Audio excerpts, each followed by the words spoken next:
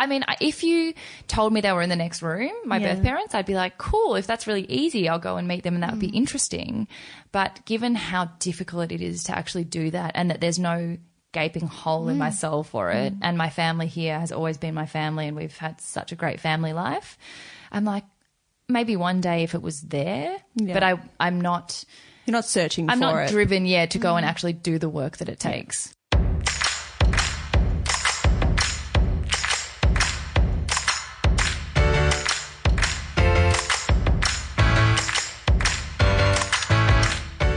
Hello and welcome to this In Conversation episode of Shameless, the pop culture podcast for smart women who love dumb stuff. This week, Zara and I are joined by lawyer turned entrepreneur Sarah Holloway. Sarah is the brains behind global tea brand Matcha Maiden and award-winning cafe Matcha Milk Bar. And that's all before you consider her side hustle as a podcaster. She's the host of one of our favourite Aussie podcasts, Seize the Yay. And then her third gig is an Instagram influencer, where she has 50,000 followers. We caught up with Sarah in our little makeshift podcast studio to chat about her being adopted from South Korea as a baby, rejecting one of the most prestigious offers a lawyer can get, and what it's like to work with your fiancé. Here's Sarah. Sarah, welcome to this very special episode of Shameless. We are so thrilled to have you. I am so thrilled to be here. A fellow podcaster. My favourite. I know, it is nice to meet a fellow podcaster. Especially when we're just like faking it till we make it together. Yes, exactly. It was actually funny when we walked in here and we're like, welcome to our very special setup. And I was just so intimidated by it. I was like, this is fancy. And it is a trestle table in a small room. A very small room with a lot of books and a lot of guitars and a lot of bikes. And a lot of crap, but that's fine. That's how we do things. This is actually like minimal crap in my books, so don't even worry. I can't tell you how much stuff I moved out of this room before you arrived. Sarah, we're going to start how we always do. Tell us, what have you been reading, watching, listening to this week? I'm actually not a huge podcast consumer. I think because... So one reason is because... I was using podcasts as like a way to learn all the time. And so in my downtime, I'd be like, no, I'm just going for a walk with the dog. But I'd actually be listening to like a hardcore business podcast or trying to like make every minute doubly productive. Yeah. And I got to the point where I was like in the bath listening to like business things or finance things. And I was like, I need to just chill the fuck out. And same with books. I'd go on a holiday and then read a book and it would be like The Barefoot Investor or something. Not a fun book. Not a fun time. So I realized I had to ban myself from that, which meant that I kind of slipped away from podcasts altogether. And then once I started the podcast, you spend so much time kind of editing your own and then being in podcast land that... Yeah, that's great. Netflix is like such a big part of my life. What are you watching on Netflix right now? Everything. Yeah. I've almost run out of everything. So we also have Stan and Amazon Prime. Oh my God, the triple threat. Love it. I know. And the big thing for me is it has to be super, super removed from anything that's normal in my life. So true crime, crime fiction. It's a lot of crime, a lot of war. I'm not into like fantasy or anything, but love comedy. So what did I watch recently? I consumed the whole of the Harry Kabir affair in like one day. We saw things about that in our Facebook group. Lots of our listeners love that. And we haven't seen it. What's that about? It's a murder mystery with Patrick Dempsey. I think it's one of his first ones that he directed as well. And it's like super easy to watch. It's like a good plot that keeps you wanting to watch more, but not so complicated that you're actually concentrating when you're watching it. It's like the perfect balance between, often a fantasy land, but also like, whoa, what is happening in the next episode? So I watched it all in one day.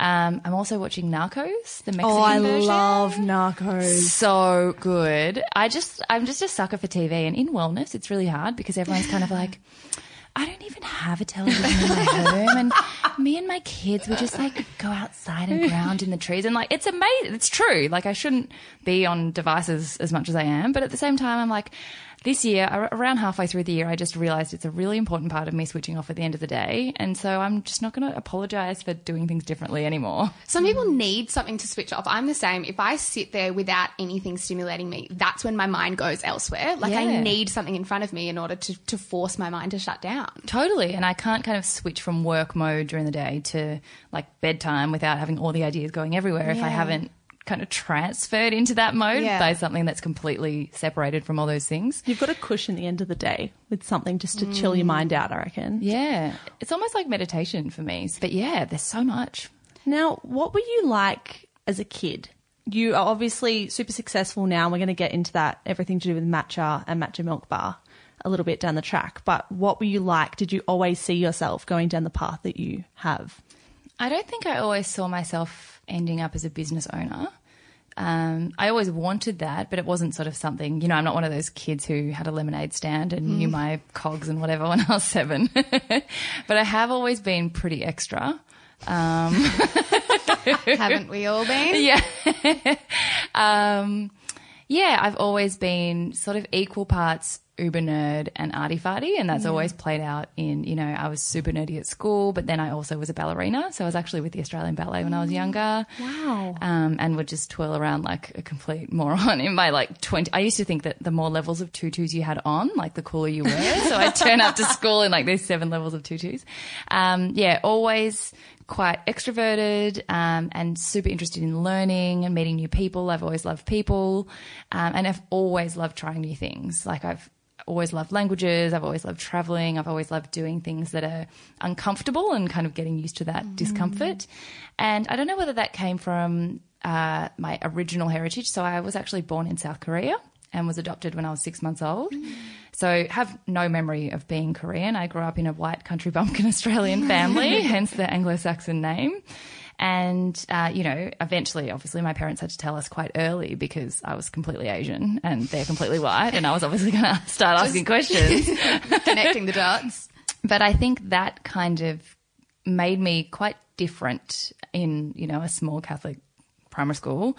I had to get comfortable with who I was and how I was different really early, which is unusual at that age. I also had to come to terms with the fact that I could have had a really different life. And so I've always had that sense of gratitude that I think goes over a lot of kids at a young age. I kind of always knew that I was really lucky to be here and it could have been different. I don't know why I was chosen, all those kind of things. You have to come to terms with them earlier in your life, which meant that I always wanted to make the most of every opportunity. So anytime there was sport, I've always done sport and dance and drama and art and music and all the nerdy stuff because I've just had this thirst to make the most of every opportunity. So it's almost like that really influenced your sense of identity, that you were adopted. So you've wanted to grasp onto everything that comes your way to make the most of it. Yeah, I think it just makes you really grateful to be here from an earlier age than most people actually realise how lucky they are to have their life and to live in an amazing country where there's lots of opportunities. So that meant that I did have a really active childhood. I was always obviously dancing, so I was into sport and physical activity. But I've always been a bit crazy and I've always had a jam-packed schedule and been quite self-motivated and self-disciplined since I was a kid. So, doing ballet competitions and all that kind of stuff. Mum could not do my hair because she wouldn't do it right. And I had my schedule of when my training was. I've always been very organised, a little bit OCD.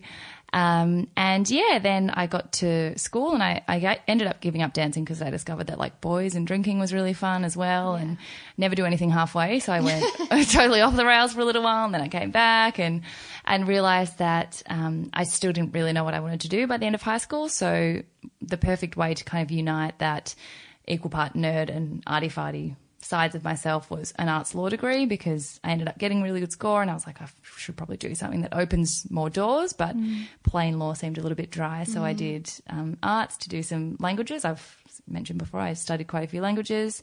Do you know other languages? Are you fluent in anything? Yeah, I'm fluent in French.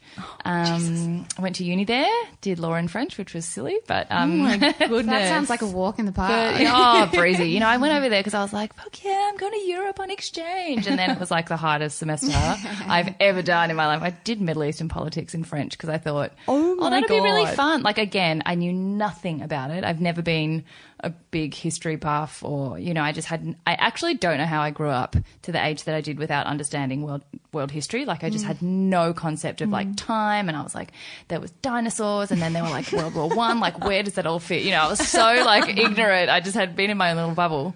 So I thought I'm going to go for another thing that's uncomfortable that I know nothing about. My marks didn't count overseas, so I was like, this is going to be awesome. And I'll do it in French because awesome.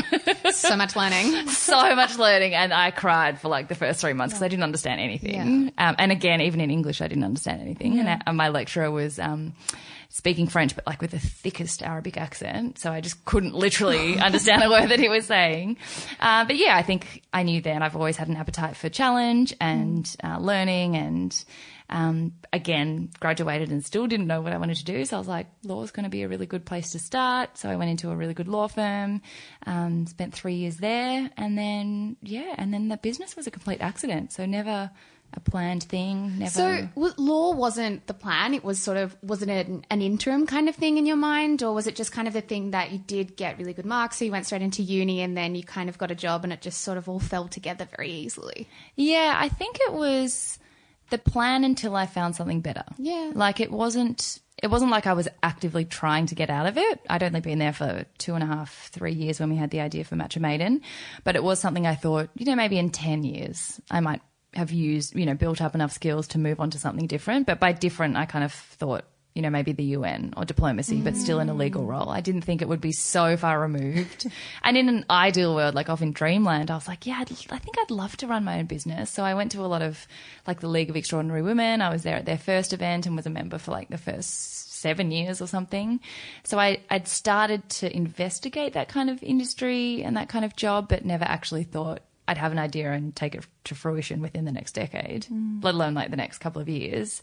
And I think it's like a lot of people, you just fall into something because it's a process of elimination. It's not necessarily that you decide, I want to do that. I wasn't like, I want to be a lawyer since I was a kid. I just kind of was like, well, I've got to do something. And not many people get to find that something better. No, but I also think not many people try to find it.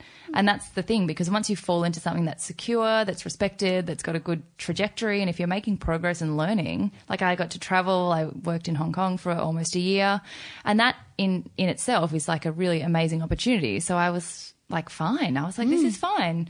And you don't actually go out very often and check in with whether you're doing something that you love or whether you're actually having fun, which is kind of where my podcast Seize the A came from, is the idea of joy and happiness.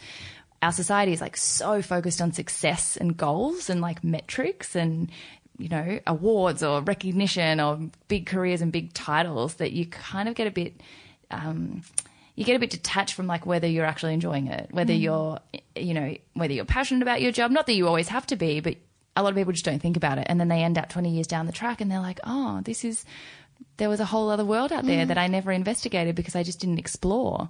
And your full-time jobs can be so consuming that you don't even have time for hobbies. So if your mind's not there and you're not thinking, maybe I should explore my other, skills and interests, then you can kind of end up in a rut that just keeps going for years and years. So yeah, for sure. So tell us about Matcha Maiden. Obviously you were working full-time and this popped up. Where did it pop up? Really randomly, actually. So I was volunteering in Rwanda, another random thing that we were doing. My partner Nick has a creative agency called The Bushy Creative, and he was helping out YGAP on one of their big campaigns. And all the funds went to this school in Netanyo, which is just out of Rwanda, and we decided that we'd go over with them on one of their expeditions and help build schools for about a month, which was obviously just one of the most eye-opening and incredible experiences and taught me so much about humanity and happiness and gratitude and relativity and just people. And yeah, it was so incredible and transformative. But I got a parasite while I was over there. So, oh my God. Yeah, I know. And I was being so careful, but you can't, we were out in the countryside. There wasn't a lot of running water. So I came home with a parasite, lost 15 kilos. I know. And I wasn't, didn't have 15 kilos to lose. So like the first few kilos, I was like, great way to lose pounds. And then 10 kilos later, I couldn't get out of bed and I kept going to work. I was typical A-type personality. I was like, nothing's wrong with me. I'm fine. I'll just think my way through it or something. Just hope my way through it. Yeah, I'll just work hard my way through it. I don't know. And I was banned from coffee because every time I'd try and have a coffee, my body was so weak and frail and my adrenals were so like drained that a coffee would give me a full panic attack and I'd end up in the bathroom. Oh I my had like God. racing heart, my arms would go numb. And I was, at the time, like a 10 cups a day kind of girl working in M&A. It was like 20-hour days. And then got sent to Hong Kong, and matcha's everywhere in Asia. It's like not a new thing. It's been around for centuries. Zen Buddhist monks have been using it in their meditation for that prolonged energy boost that doesn't have like the crash and jitters of coffee. So I was like, oh my God, what's this miracle superfood that's been around for ages? It's, you know, green tea. So it's not like a weird spirulina that no one's heard of. It's like really familiar, and it's got 137 times the antioxidants of regular green tea, and super versatile. If you don't like the flavor, you can hide it in a smoothie, and no one's done that, even though green smoothies were all the rage and the health food market was booming. So we came home, couldn't find it anywhere, went on Google, found something we really liked that was kind of like the right price point between the T2, which had matcha at the time, but it was like $60 for a small tin, and not, it was like when your grandma comes over, special occasion kind of tea. Yeah, not like, accessible to the people who probably want it, which would be young women, right? Yeah, and it wasn't made trendy, it wasn't made healthy, health benefits weren't even known, or it was in an Asian grocery with no English labelling and often with sugar in it, and I'm Asian, I don't go in there. So I was like, health foodies aren't going to go in there to find something. So yeah, we went online and found a blend that was like the right middle ground, and then ordered 10 kilos, which was the minimum, and then it turned up and it was massive, and we're like, oh my God, we got too much matcha. So yeah, Nick and I decided I'd been itching for like a creative project or a hobby or something new, and he'd never done a product. He'd done lots of tech businesses and services, but never a product. So we decided, if I can sell one bag, I can put it on LinkedIn that I'm an entrepreneur, and like that's all that really matters. So yeah, we just got bags, got labels, got little scales. I always tell the same story. Anyone who's listening's probably heard this before. You sound a little bit like drug dealers. Just that's the story I always tell, and everyone who's heard it is like, oh my God, I've heard this. It's like the Lady Gaga telling that one story where it's like there are 100 people in the room. This is yours. He chose me. Yeah, this is mine. Where we were like little drug scales. We were like Breaking Bad, but green. That seems like a line you've used before. Every time. I'm like, there's no better way to describe it. No, I love that. It was the middle of summer. We were like trying not to get fibers or any sweat in the bag. So we're in our undies, keeping our hair back with shower caps, like real, you know, you were talking about before, faking it till you make it. Like this looks so professional compared to our little sweatshop operation that we had when we started Matcha Maiden. Yeah, and it just took off. Like we did a little social media launch, but we had like 1,000 followers and weren't big ourselves at the time. Like we didn't have any expertise in that area. Nick built an online store, and then we just kind of launched it, and it sold out in a week. And we're like, oh, we don't know what the supplier's details are, because we didn't keep them because we didn't think it'd go this well. And yeah, that was 3.5 years ago, and we've got a warehouse here and in LA. We've got like 1,500 stockers around the world. I know you guys are obsessed with Karlie Kloss. Well, half of us are. Half of us. Me. So she came to Australia with Adidas a couple of years ago, and she said, I want Matcha Maiden to come and do a tea ceremony for me in my hotel room. Stop. So I was like, let me see if I can fit Karlie into my schedule. What was she like? Amazing. Told you. So amazing. So down to earth. Amazing. Like swanned in, just like it was ain't no thing. Like, I'm not a Victoria's Secret Angela. I'm just like one of you. She was so lovely. I swear to God, I'll spend the rest of my life wondering how I missed the Karlie Kloss train and why I don't get it. I think a lot of people missed it. That's why I'm trying to push it real hard. Yeah, you're on a mission. Yeah. On a mish. Yeah. I think a lot of people missed it though. I think they did. Yeah. That's why she flew under the radar, and I'm trying to bring her above the radar. Yeah, because I can't believe I just said Karlie Kloss flew under the radar. You're like a Karlie Kloss activist. It's the biggest thing you're doing with our platform. It's just pushing Karlie Kloss up. Well, I'll just have to, you know, give her a send her some more match. I'll just get. She's on speed dial. Yes, I had some crazy highs. It's been obviously some crazy lows as well, like any business. We just had the typhoon in Japan, which was very difficult. But yeah, it's been an amazing journey. We've built like a beautiful, we call it a community, and have just had fun learning. Oh my God, community. I know. I love that. Yeah, everything's a pun. Yeah, just having heaps of fun, like, yeah, building a business and reaching so many people through something that's an actually awesome product that I use every day. But the best part has been all the side effects of just meeting amazing people, being part of the business community, and like meeting so many amazing women and men who are just doing awesome stuff, like people who aren't constrained by, you know, the limited way that a lot of people think, who are just innovating and doing amazing things, changing the world. It's been such an amazing transition. I still don't know what the hell I'm doing, but none of us do. I think no one does. I think that's kind of the fun of it. How did you go telling people? Because I can imagine that as a lawyer, you have a very well-respected career path ahead of you, and your family and friends would all be looking at you on that path and think potentially that that's amazing and that's going to set you up for a really great life. How did those people around you then respond when you completely pivoted and changed direction? Yeah, it was a really interesting time. I think I had equal parts really risk-averse friends who, particularly lawyers, were trained to be really risk-averse, who were sort of like, this is amazing, I'm so excited for you, but also like, what are you doing? Being in this funny little Instagram land, like, is it really going to go anywhere? What's going to happen in a couple of years? Whereas I had so many friends who had already gone into business who were the opposite, who were like, why not now? Like, what is the risk? There is no risk. It's already doing well. You've got proof of concept, like all that kind of stuff. So, and also the big thing was I don't have Asian parents, which was so amazing because so many people automatically assume, you know, as a lawyer who's Asian, you're going to have that family obligation as well. Whereas I didn't have that. My parents were like, go for it. This is amazing. You're doing something that makes you obviously so happy. And they'd seen, I think, over the first few years of me being a lawyer, they'd seen the creative side of me just kind of disappear. Not because it wasn't there, but just because I had no forum to use it. And no time. I had no time, yeah. And then they suddenly saw this like part of me come alive again, which has always been more dominant than the nerdy side. And they were like, wow, she's actually, and they saw sales as well. They were like, stuff is actually happening. And they've always supported me to make decisions based on like, what can you never do again in life? And you can always go back to being a lawyer. That industry will never be redundant, which makes it an amazing qualification to have.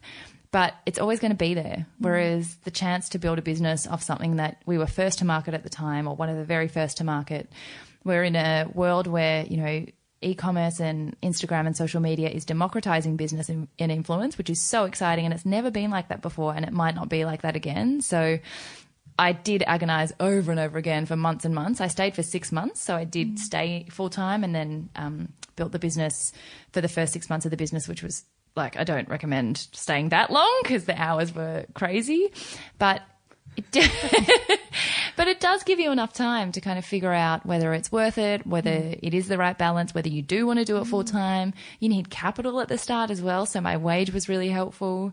And I waited until it really was a mutually exclusive kind of situation where we ended up getting into Urban Outfitters across the States, which was like the hugest. Just a small little just casually. I was like, how did they find this Melbourne couple packing in their undies?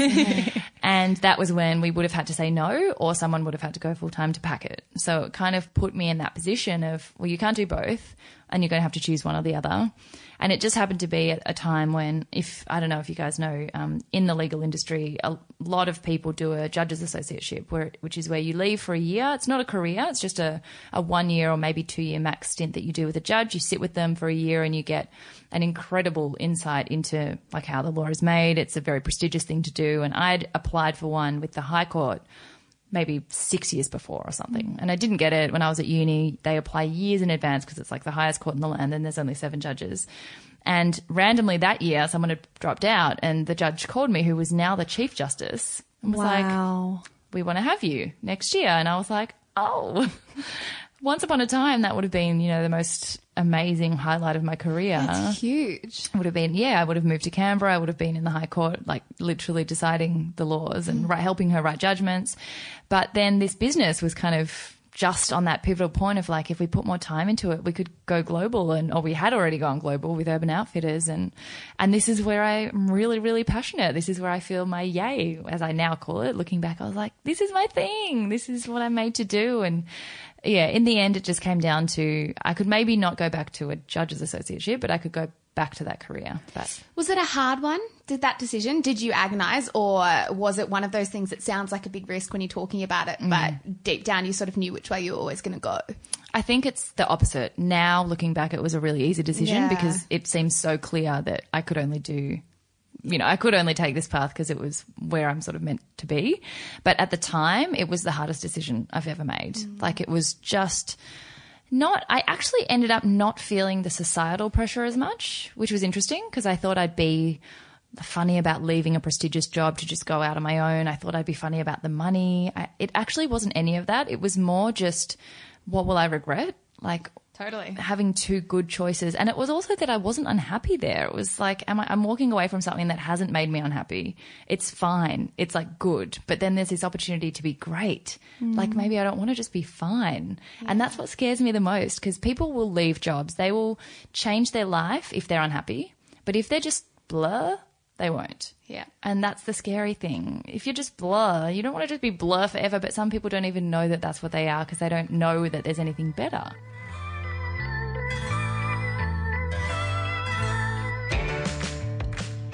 Tell us about your relationship with social media now, because obviously you are, a business owner. You have Matcha Maiden and Matcha Milk Bar, which are both huge, but you also have this personal brand that is very strong too. How do you deal with all of those things at once?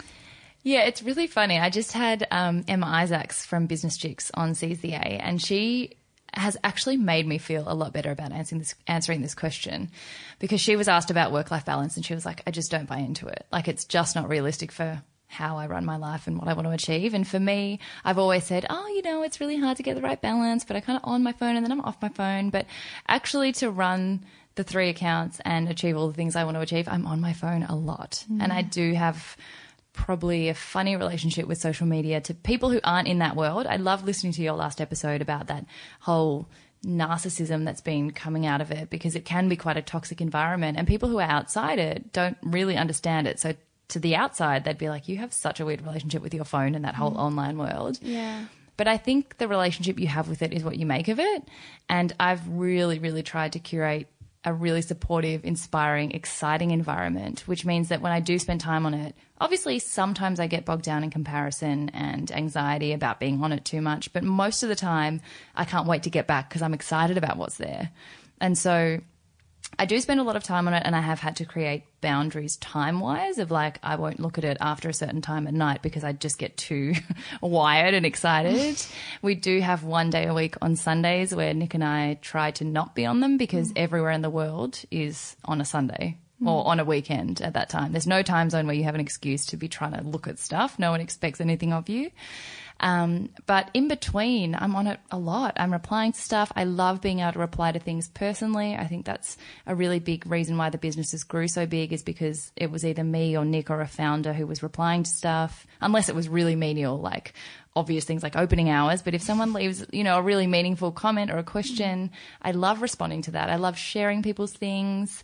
It's the quickest way to get feedback on stuff that's gone wrong as well, and to correct it.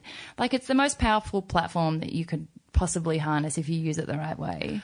Also the most powerful that can be damaging if you use it the wrong way. But I think if you're conscious of what A, you're consuming, and B, what you're putting out there for other people, I do get a twang every now and then. Since my personal brand has become something, I do get a bit of a twang of guilt about the narcissistic part of that. But I've just decided I'm either going to like change, get rid of it because I'm uncomfortable, or I'm going to change the way I do things to get comfortable with it and then still use the platform. And one of the things I had to do was, like, I post bloops. I don't know if you've seen them.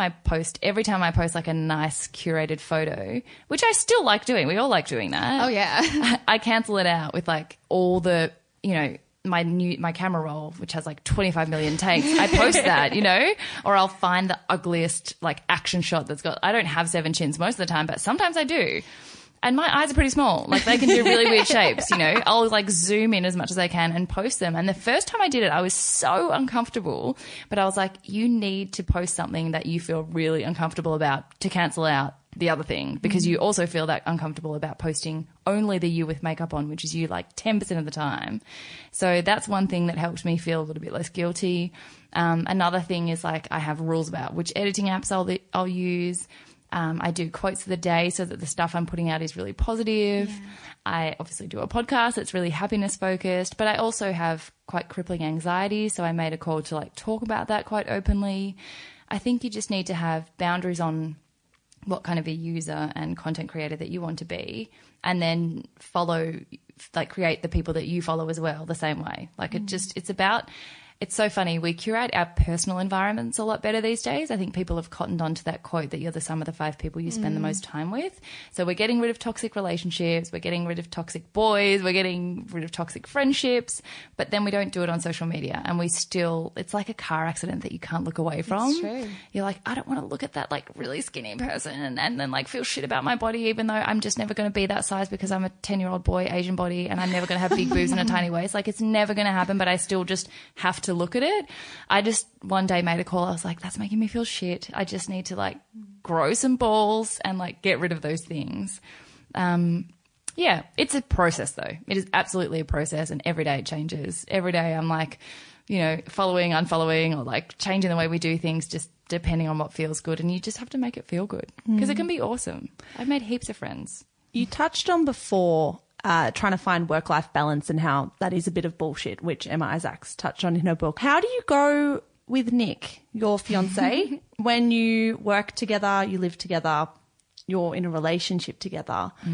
Do you ever feel like your whole life becomes encompassed by work, or how do you navigate that as a couple?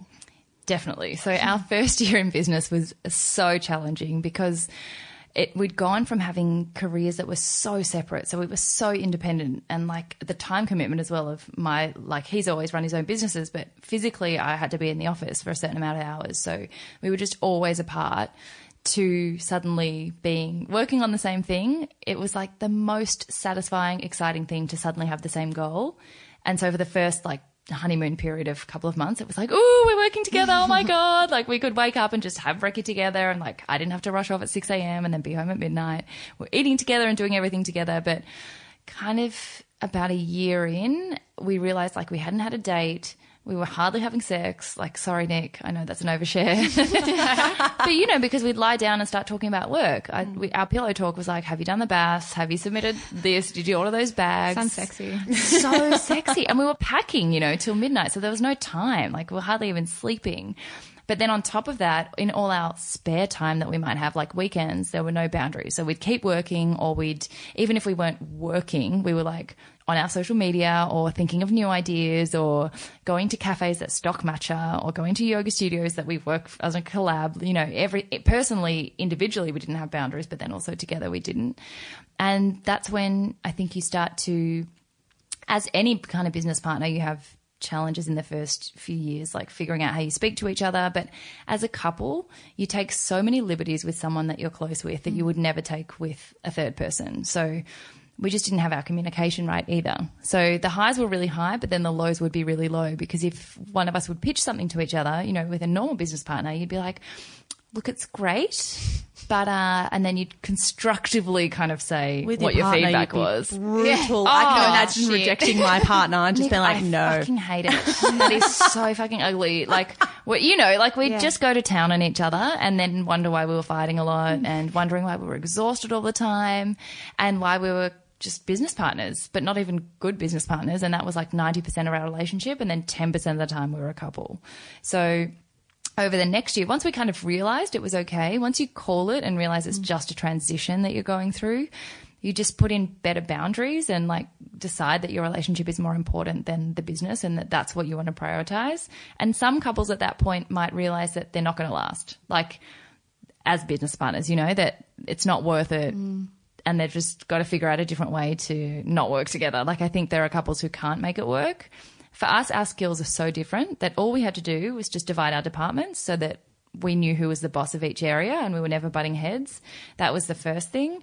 The second thing was, don't work in your bedroom environment. So we work on our laptops so much, and we just had to kind of say no to that. And then physically separating things makes it so much easier to know when you're in work mode or when you're in like couple mode. And then during the day, once we had different departments, our meetings and stuff were separate anyway. So it meant that we'd kind of get out of each other's faces for a couple of hours a day and then come back and have our time that was us time. I think once you realize that you just have to treat it with care and attention and put in some parameters and actually talk about it with each other, it becomes so much easier. And we happen to be a couple that's traveled a lot together. So we've been 24/7 together a lot of times and been able to see that we can last in that scenario. So we kind of had a good base. But yeah, it did take a while, and it still does become one of the biggest challenges in making time for yourselves, but we're a lot better at it now. I bet. I mean, I imagine it's a similar idea when you make your passion your work as well. Have you found that too, that you have to make you have to sort of rejig how you consider your work because it was once your passion? Yeah, it's so funny that you said that. That is exactly what happened to me. So the first year, it all just felt like play, because I was like, this is what I used to do for fun, for free. Like, this is what I love doing, content creation, and even things like going to events in the community. Like, Matcha Maiden's big on that community kind of concept. So we support local yoga studios. We do lots of events. We give goodie bag things to, we're kind of all over the place, which meant we'd just go to events all the time and think that that was still not work because it was a fun event, which meant that I just packed out everything from like 8 a.m. till midnight pretty much every night with stuff that was like work related, but not calling it work. So I was like, I'm resting. I went to yoga, but I'd go to yoga and do a tasting after and do this and this and that and have all these things that I was like following up leads or like handing out business cards, and it wasn't real rest. So I just had to do exactly what you said, redefine all that stuff as work and then put in some time that wasn't work. And that's how, and again, another big thing that led to Seize the A is that I wasn't kind of finding any joy in stuff that wasn't work related. And I realized I had no identity that wasn't Matcha, which is fine for the first couple of years when you have a startup. That's part of it. And you do have to make a lot of big sacrifices. But once you're kind of 2 and 3 years in, there's not really an excuse anymore to just be a person that's consumed by your business. And then you get to the point where you resent it so much because you're so tired and you don't have any fresh creativity or ideas because you're just too in it. So I think about 2 years in, I started to get confident that it wasn't going to die if I took a day off. And I can't remember, we went to Greece, which was like the first holiday we'd had in 3 or 4 years or something, and came back. And that's when all the new ideas that we had, that's when the cafe came about. All our fresh stuff came after a break. And I realized like the most powerful thing you can do is have an identity that's separate to escape to, because then you have balance. Then your brain can, like the brain, we abuse our brains so much. We're learning to look after our physical bodies a lot better. And as a lawyer, I kind of thought I'm exercising and I'm eating well and I'm sleeping, so tick. Like I've ticked everything. But then there's like this brain that controls everything, that none of us are giving downtime and none of us are giving quiet time or like rest time, or just not, we're so on all the time. And that's where all this like mental illness is coming. That's why there's so much anxiety and so much depression, because we just treat our brains so badly, but don't really realize, we don't call it as abuse because we're like, what? I'm just working hard, or I'm exercising and eating well, so it's fine. So I just realized I had to find activities that take me completely away from that. So it literally started as like really weird things like gardening. Like I hate gardening. I've always hated gardening. I'm so bad at it, but I was like, it takes me away from all my devices. I don't know what time it is. Your hands are busy. My hands are busy, and I have to just sit with my thoughts and like think about stuff and be a person who's not doing a business. Yeah. And slowly you get more used to that feeling and then realize how good it is for you. And then it brings the joy back to what you're actually doing because your passion can come back. Suddenly you're like excited to come back to work rather than just like, if you do anything for too long, too hard, it'll start to feel like a drainer. And that's a shame when you're really passionate about something. Your ideas start to go stale and yeah. You mentioned earlier in the podcast about how you were adopted and originally from South Korea. Yes. Do you have any part of you, maybe a part on a spiritual level of yourself, that you want to explore where you were born?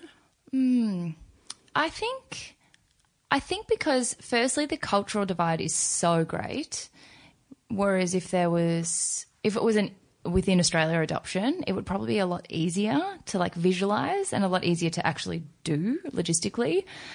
Because I was so young and I've grown up as an Australian in my mind, like I'm such a country bumpkin Australian, like I'm such a bogan. I've never kind of felt like something's missing, like a part of my identity is missing. I don't remember ever speaking Korean. I don't have any like visual memories. Nothing's attached to like a particular person. There are no memories there. And my younger brother was adopted from Korea as well. Different biological family, but same birthday. Ah. So weird. Oh, random. There you go. And he was the same, 6 months. So at a good age for adoption, because you don't form any memories and it isn't as much of a difficult transition to find your identity where you are. But because we just grew up as Australian and trying to imagine a super Eastern context, it's as foreign to me as it is to you guys. It feels like an alternate reality or something. Yeah. Like we went back for the Soccer World Cup in 2002, but we were just complete tourists. Like you don't go back and sort of identify with anyone because that's like, well, I'm an Aussie. Like it's like any Australian-born Korean would be with having grown up here and gone to school here and spoken languages here. I don't feel like a burning desire to go and find my birth parents or anything. I think a lot of the time the story isn't super positive, but also there were no computers back in the 80s. It's really, really difficult to do it even if you want to. And other than my medical history, which I think would be really interesting just to have some kind of background of things to look out for, but again, like, maybe I don't want to know that. Maybe I just want to like. Well, none of us really I don't know my that really- stuff anyway. Exactly. So yeah, I mean, if you told me they were in the next room, my birth parents, I'd be like, cool. If that's really easy, I'll go and meet them, and that would be interesting. But given how difficult it is to actually do that, and that there's no gaping hole in my soul for it, and my family here has always been my family, and we've had such a great family life, I'm like, maybe one day if it was there, but I'm not. You're not searching for it. I'm not driven yet to go and actually do the work that it takes. A couple of people I know have been. We've got a community of Koreans who were all adopted at the same time that our parents have, went through the process together, and we're all still friends. A couple of them have been more curious, but neither my brother or I have ever really, felt the need. Yeah. Sarah, we end every episode in the same way. We love finding out who other people are inspired by, or the kind of women either in your life or that you look up to that you admire. Who have you got on your list? That is such a hard one. Because you interview a lot of great women as well for your podcast, Seize the Yay, so I'm sure you've got a lot. Yeah, I mean, everyone I've interviewed so far, like, gosh, who I find really, really inspiring aren't so much now the women who've sort of done it, built their businesses and are now continuing to grow but have kind of found their groove. It's the women now who are taking big risks at the beginning, who, especially mothers, they inspire me so much, because I'm like, you have made a human from scratch and Grown from somewhere. they've grown from somewhere. But not only that, like, you have had no sleep for the last however many years that they've been alive. Your whole brain is consumed with like making them grow up and raising them. And you're doing a business, whereas I can't even like wipe my own butt and then get myself out of the house, and I still find running a business really difficult. So, Emma Isaacs is one. She has 5 children. I couldn't know. believe that when I found that out. She's incredible. I just am like, I don't know how women now who have children start a business in that state. Yeah. Like already having no time. They then take the risk, get through the self-doubt, get through all of those things. Like, it's easy for me. I'm not 30 yet. I don't have a huge amount of risk. I don't have mortgages. It's not easy. It was still scary. There was still a lot of self-doubt. But people who really take a jump, I'm like, that is seriously inspiring. Sarah, you have been such a delight, and we can't thank you enough for taking the time out of your very, very, very busy schedule to chat to us. So thank you so much for having me. That went so quickly. I'm like, let's keep talking. It flew. Thank you so much. Oh, thank you guys. And that's all for this week's In Conversation episode. If you love Sarah as much as we do, please go chuck her a follow on Instagram at spoonful_of_Sarah. Or you can subscribe to her amazing podcast, Seize the Yay. As for us, if you want to support Shameless, please click subscribe in your podcast feed. We drop episodes every Monday, and then In Conversation episodes fortnightly on a Thursday. Or you can also follow us on Instagram at Shameless Podcast. We've got a newsletter. We've got a Facebook group. We are all over the internet. And that's it. We will be in your ears again for our regular episode on Monday. Bye, guys. Oh, hi, it's Annabelle Lee and Louis Hanson here. We are your hosts of Everybody Has a Secret. Woo! Woo! We are here essentially just to let you know that we drop episodes every week now. Every damn Friday morning, we are in your ears. That is so exciting. What a time to be in your ear holes. So essentially, each episode we unpack the real life secrets of our listeners. So this is for everyone who loves, just a little bit of gossip in their lives, which, let's be real, Annabelle, is all of us. It's absolutely all of us. Don't lie. You all love gossip. So if you want to listen to our show, please do head to your favourite podcast app and listen now. See you there. Bye.